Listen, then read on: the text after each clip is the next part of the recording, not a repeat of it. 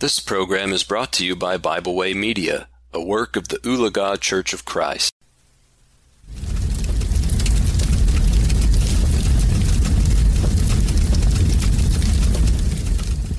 Thank you for joining me today for our devotional here at the Fireside.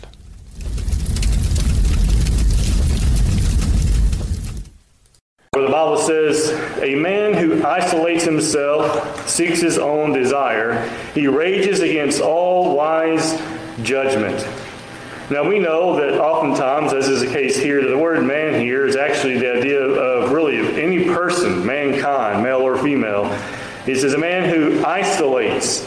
Now isolates is the idea that you purposely divide or separate yourself from others. Now, we have heard that term a lot, thanks to the pandemic, so to speak, but it means to separate yourself, to be divided, to be separated, to be divided away from others, to make a division. And so this person who separates himself, he isolates himself, notice here, seeks his own desire. Now, we have here identified who, what they're doing, and then why they're doing it.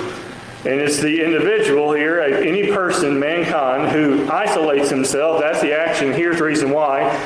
Seeking his own desire. Now, this is not spoken of in a positive sense. And it's not wrong at times to just desire to be alone. But what we're talking about here is more than just taking a break and saying, I'm not going to go out tonight, I'm just going to stay home and rest. That's not what we're talking about. We're talking about a person who literally is pulling themselves away from everyone else, particularly here a reference to fellow believers in God and for our time today, fellow Christians, pulling themselves away so that they can do things that they want to do. Again, it doesn't have to be negative, but we have here the intention is mentioned. Seeks his own desire. Now, seeks his own desires, a reference again to sin.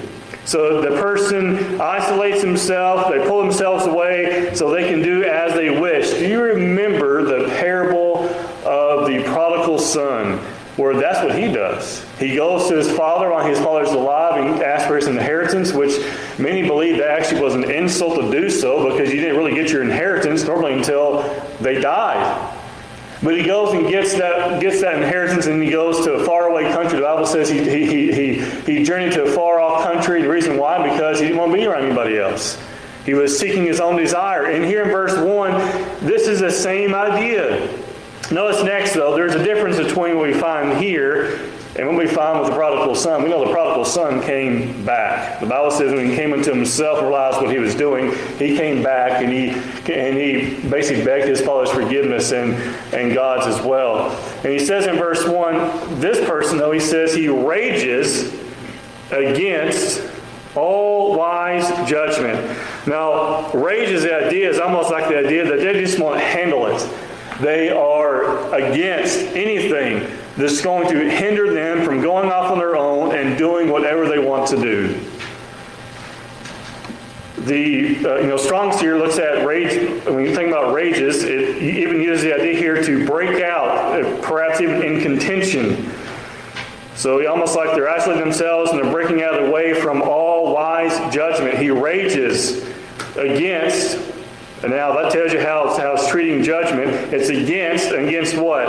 All, not just some, but all wise judgment. And that wise judgment is a reference to the judgment, the wise teachings we find from the Word of God. And you think about that for a moment.